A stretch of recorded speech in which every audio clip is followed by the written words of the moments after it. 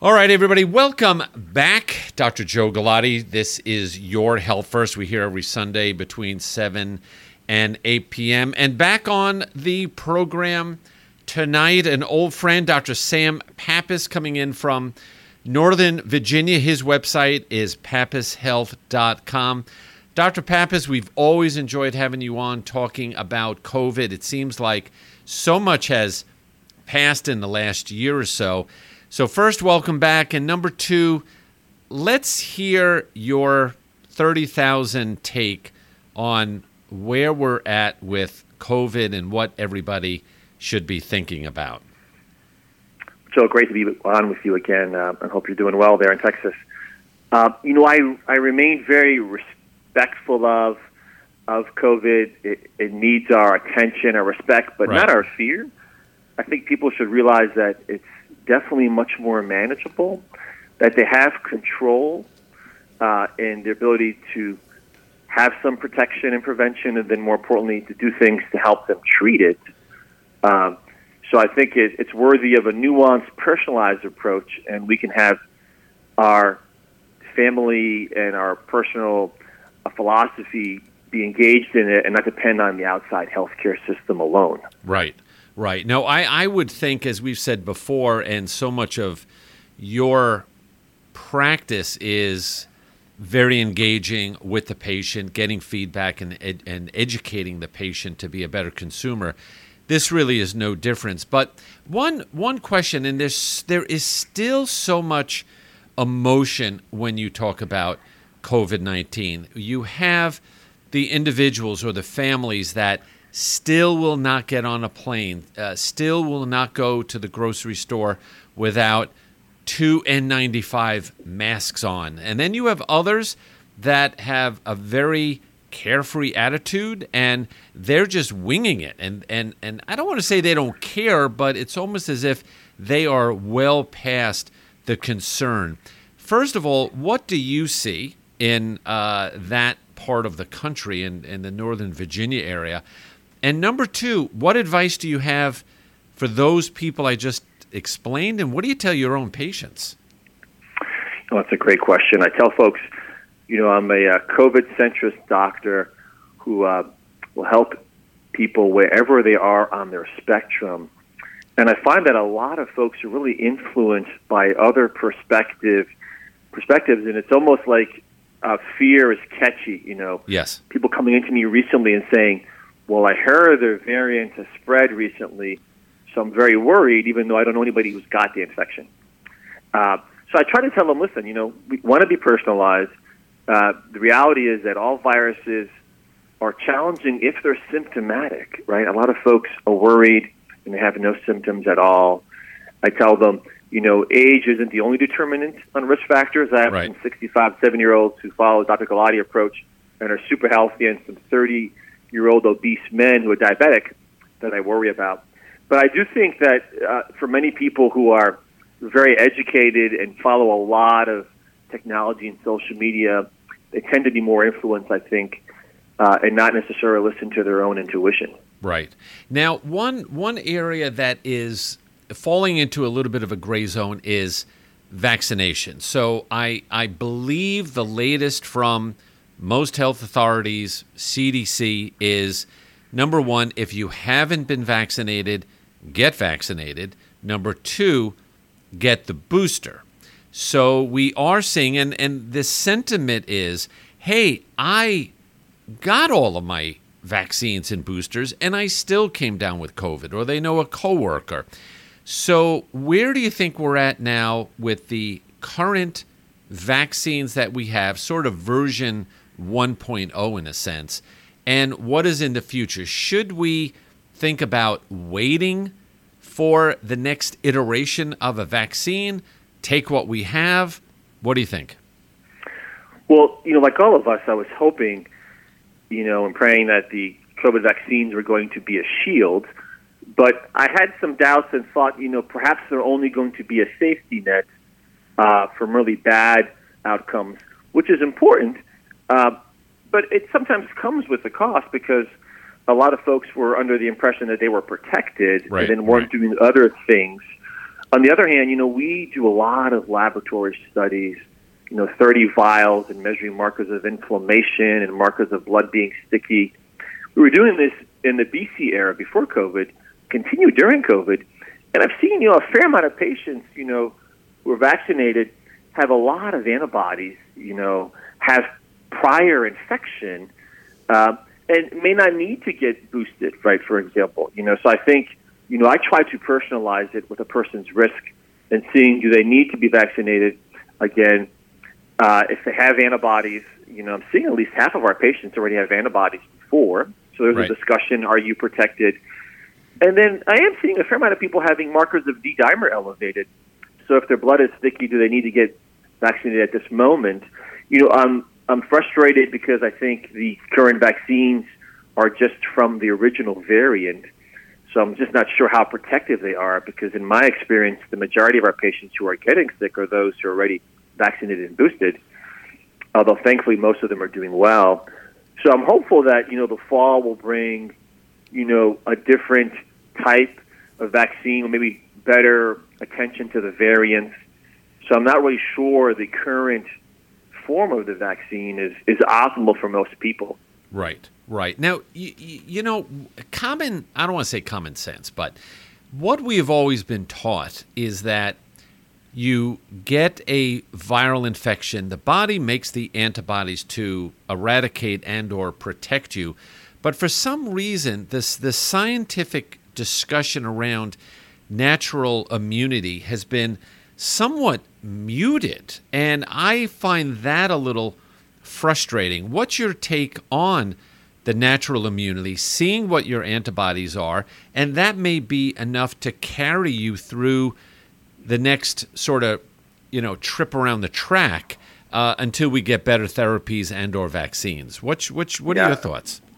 I think you're spot on, Joe. The challenge I've found is that most of us have just allowed the healthcare system to dictate things that should be really common that we knew beforehand, Right.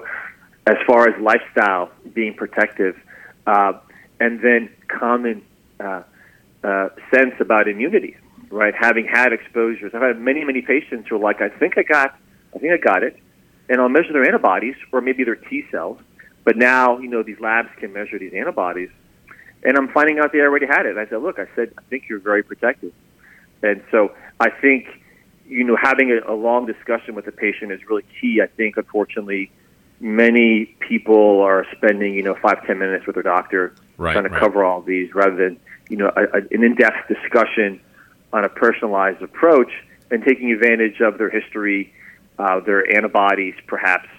And then also looking at some other metrics. The data early on said people with the highest levels of vitamin D were very protected. I still think that's the case. I think about half to three-quarters of our population that I see are low in vitamin D. Sure. I'm seeing a lot of folks low in zinc and vitamin A. So these are things that we measure that you can ask for, and you can actually replete them through diet and supplementation. And I think there's some pretty good data that they're at least synergistic and helpful to other modalities. Yeah, and actually that was the next question because in conversations I've had with you when I got COVID, I reached out to you right away and I said, okay, not too sick. I feel pretty crappy right now. What is your recommendation? And you sent me a list of various nutritional items to take. And that's been, many months. Has your formulation, has your recipe been sort of tuned up with what you've learned? Because I do think that whether it's the monoclonals, the antivirals that are coming online, we do have an opportunity to intervene with lesser toxic, lesser expensive therapies. So what's your current state of the situation now? Yeah, I think it's evolving, and more experience and anecdotal information with patients has shown that they are very helpful, and sometimes just alone, and people are otherwise pretty good shape. But we knew from the beginning, like I said, vitamin D was critical, but we know other antivirals are things like vitamin C and zinc, vitamin A. I've been very impressed with the amino acid NAC, which has had a track record in hospitals being used for not only liver problems, but also patients who had cystic fibrosis and other lung problems being of effect. And there's some nice research that can be very good for as an antiviral. And then I think, the mainstays of our tribe's Mediterranean diet, there's a lot of research, the higher amounts of omega-3s yes, are very protective as well, and antioxidant status. And then there's some thoughts that perhaps melatonin is very effective, and is that why maybe the youth who have higher levels of melatonin do better than the adults who have less melatonin. So I think the nutraceutical research is very robust, and there's a lot of opportunities for us to have them in our dispensary, so to speak. Right. And then from there, I always throw on the underappreciated prevention of nasal irrigation. Explain that more, because I did take your recommendation and do that, and I still find that I'll be honest, I'm not doing it every day, but I am doing it thinking a lot of these infections harbor themselves up in your nasal passages, the back of your throat, and your sinuses. So what's your recommendation on that? Well, it was fascinating to hear researchers tell us what you and I already know, that if we spend some time in the Mediterranean and dip our noses in the ocean and get that salt water in there, we're going to flush out the sinuses, maybe with adding a little bit of garlic in our diet. So there's a number of really credible studies showing that irrigation regularly as a prevention with salt water sprays and different formulations of those, or even iodine that you can make yourself or get, was very effective as a preventative agent in high-risk populations like healthcare workers, right, and then also in treatment. So I've been using those modalities at least daily during the COVID era, and more so if I think I'm exposed. And then when I had it, I was very aggressive with it. And then I try to pair that with, oral rinses. Another body of evidence is showing that many of our common mouthwashes, like Crest and Listerine, have ingredients that in the laboratory are killing COVID. So again, I find most people don't appreciate that the sinuses in the back of the throat is where a lot of these viruses kind of hang out. Yeah, for and sure. If we can gargle and use our sinuses, it can be very good for prevention and treatment. Wow. Yeah, I would agree. And this, you look at it and say, even if this reduces your chance of infection by 10, 15%, or it lessens the amount of virus by a percentage, I think for everything in life, and I'm going to get to that a little later, you want as many things on your side as possible. And I think all of this collectively is where we need to think. And it's been my pleasure to have Dr.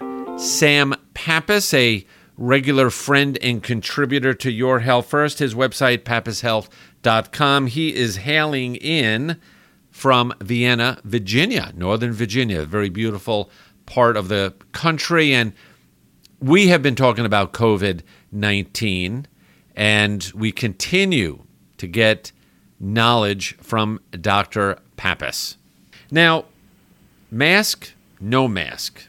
What's happening in the Pappas house these days? I think it's the more research we see, I think the less we see them effective. I think there's are they more effective than these irrigation? I don't think so. I think there's some understanding, listen, if you're going to be with somebody who's exposed and feeling sick, then go ahead and use a mask. But I've not really seen them across the board be super effective, and I find them just one of the tools. But most people are just relying on masks and maybe vaccines, and they're missing the boat on some other ones. So I kind of put it towards the bottom. Not that effective. Most people I talk to in the communities don't know anything about vitamin D or irrigating the sinuses, right. but are are using the masks first and foremost. Right. So in your office, if I come see you, is everybody wearing a mask? Do you wear a mask, or is it optional at this point? Because in Texas, Texas, we're at least in Houston, we're sort of mandated by the medical societies to have masks on for right now. So what's happening by you? Well, I have the advantage of being, in solo practice, my own boss, so I don't have those requirements maybe the larger institutions do. So we were one of the few groups that were open from the beginning, and we had said, listen, the key is if you have any symptoms. If you have any symptoms, unfortunately, we're not going to see you in person. Occasionally, some folks do, and then we'll wear a mask. But if we or they don't have any symptoms, then we're not wearing any masks. Right. And again, we're constantly talking with them and asking patients questions. But most patients are very sensible. They're not going to go out if they don't feel well. I think they have an understanding of what symptoms could be.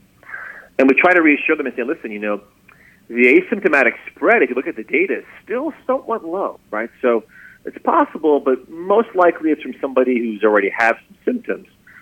So I think we use common sense, and we've had no problems, had no infections in the office, no one spread it anywhere. So I tell folks to do the same thing at home too, right? If you have hanging out with a group and no one has any symptoms, I think that's very reassuring. If someone may be sick, then we should, not connect with them. Yeah, and I still believe that the messaging around masks and the whole messaging around COVID has been so upside down and confusing that instead of trying to engage the public, for many it's been a big turnoff. And so, case in point, several months ago, the part of the medical center down here had a large gala that I was at. There was probably well over 1,000 people in a ballroom. People from the hospital, colleagues of mine, administration, CEOs, and presidents. Nobody was wearing a mask, and we were on top of each other on the dance floor, hugging, kissing, congratulating everybody. Now, I was on call that weekend.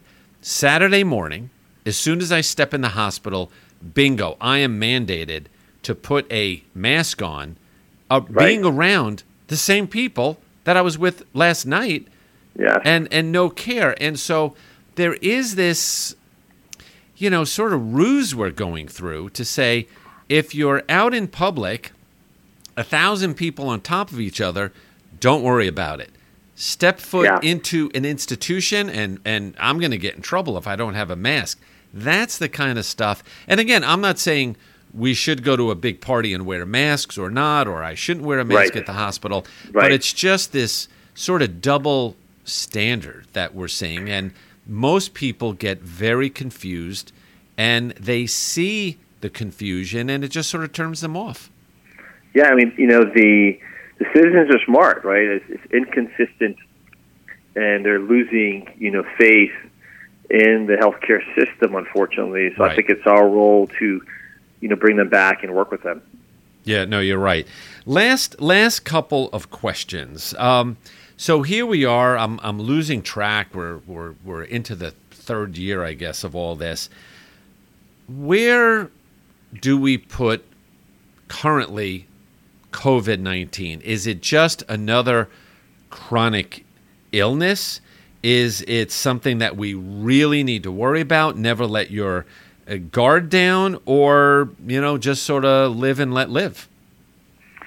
Well, I think it's a hybrid, right? So I think of it, even though it's evolved and it's become much more manageable in its current iteration, I think on one hand it has features of a respiratory infection that can be atypical and really hit you hard and really affect the lungs and the heart much more so than other infections. And then on the other side, I'm seeing people who've gotten COVID and are having, fatigue and brain fog and things maybe like a Lyme or a mono infection. So I think it wears a lot of hats. So I'm constantly looking for it, talking to patients about it, following up on their response. And this is why I think, why people tell me, why are you so aggressive in treating it? Because there are a lot of really good treatments in addition to what we said about the oral and sinus irrigations. And I think what I learned early on from some of the researchers, and I was in contact with a bunch of them, was that Early treatment is still very effective. We've treated about 1,000 patients ranging from 18 to 80s, and none of them have been hospitalized. Uh-huh. And I think some of the principles still are important. For example, using a blood thinner early on really prevents the bad heart and lung problems. So to me, like an aspirin is a very good, important early therapy if you can tolerate it and have no contraindications. Many folks will respond or need an inhaled steroid in the lungs or a steroid pill. So those two things I find very, very helpful. And then there are a variety of antivirals or medicines that act like antivirals. And some of the frustration is things are not being showcased. For example, Yes. the Luvox, the medicine that's an antidepressant, been around for a long time. Some great studies, and no one in the healthcare sphere has been pushing that. So it's been kind of hard to find. I think monoclonal antibodies have a role, but frustratingly, they've not been very easy to get. And the criteria are very poor, and they often are not available. And I have found that other very safe medicines with a long track record, based on research in other countries like azithromycin, a Z-Pak, or doxycycline, can be very effective. And then there's some studies that even antihistamines over the counter, like Benadryl and Zyrtec, have their role. So I think there's a lot of tools available, and I tell patients we can get started even through outpatient treatment and over-the-counter treatment, and not be, afraid and do nothing. No, exactly. And lastly, all of the data, really from the beginning of COVID, we heard these reports. If you were old, you had a worse course with COVID. If you were obese, worse course with COVID. Diabetes, heart disease, liver disease. And so you and I always enjoy talking about chronic disease and the tremendous impact that lifestyle can make. And I would say one frustrating part of this whole COVID story over the past few years is that we really have not picked up on the discussion around all of these chronic diseases. And it is the same cast of characters, Sam. It's the diabetes, the obesity, the hypertension, people that have immune deficiency disorders, heart disease. For us to look at this and say, look, if I have obesity, if I have early type 2 diabetes, I better aggressively treat this with everything I could do, because if I was to get stricken with COVID, I want to have the most minor innocuous exposure in case. Where do you think we're at with all of that? And have we learned anything about the discussion of chronic disease? Yeah, such a wonderful question. I think we've still been having our head in the sand and not Sure. appreciating this lesson. I'll tell people, let's paraphrase Socrates and first ask ourselves, first know thyself. I often will combine that with recommendations to read Dr. Galati's book on lifestyle and food and family, right? I mean, to me, I think the empowerment you can tell a patient and saying, listen, this is not your destiny. You have these tendencies, you have these imbalances. You have to be more aggressive if you have diabetes or insulin resistance or fatty liver, which you know so well. Right. But you can do many, many things. And in fact, some of our most challenging patients were obese young men who thought they were fine. And then I would see a 70-year-old who had a great lifestyle and had no problems with it. So Right. I really, really do think that the basics are the basics. But I believe that a lot of Americans have been untaught by adversity. And they're not really realizing that to have ownership, they have to have an understanding of where they are. Where is their biochemistry taking them? Where is their blood work? What are their vital signs? A lot of patients get caught up in these gadgets to check out heart rate variability, but really don't have a sense of what their body fat is, what their blood work is showing, how they feel. So I think it's never too late to understand that if you work on the terrain, if you work on the individual person, Sure. you can really improve your outcomes. Absolutely. Never lose hope that you can impact your own health and wellness and your ultimate journey in life. All right, Dr. Sam Pappas in Vienna, Virginia, doing a great job out there. PappasHealth.com. I would say we have to get you on again a little bit sooner, and I am still trying, and I think it's going to happen in the fall, making a trip up to the Virginia, D.C. area, and we will share a good Mediterranean dish together. I think we'll flip a coin on whether we go the Greek route or the Italian, so we'll have to think about that. I'm excited. That'd be fantastic to break bread with a good friend and catch up on all things health and family. So it's just so wonderful talking to you, my friend, and thanks for all the good work you do down there. All right, Sam. Thank you so much, and we'll stay in touch. All right, take care. All right, good night now. All right, that was Sam Pappas, wonderful internal medicine physician, very, very proactive in the Northern Virginia area, really impacting his patients and the community. And as you could tell, he is Greek. And so the Greeks and the Sicilians, the Mediterranean diet, we have a lot in common. All right, Dr. Joe Galati, this is Your Health First. Stay tuned. Final segment coming up for this Sunday night. We'll be right back.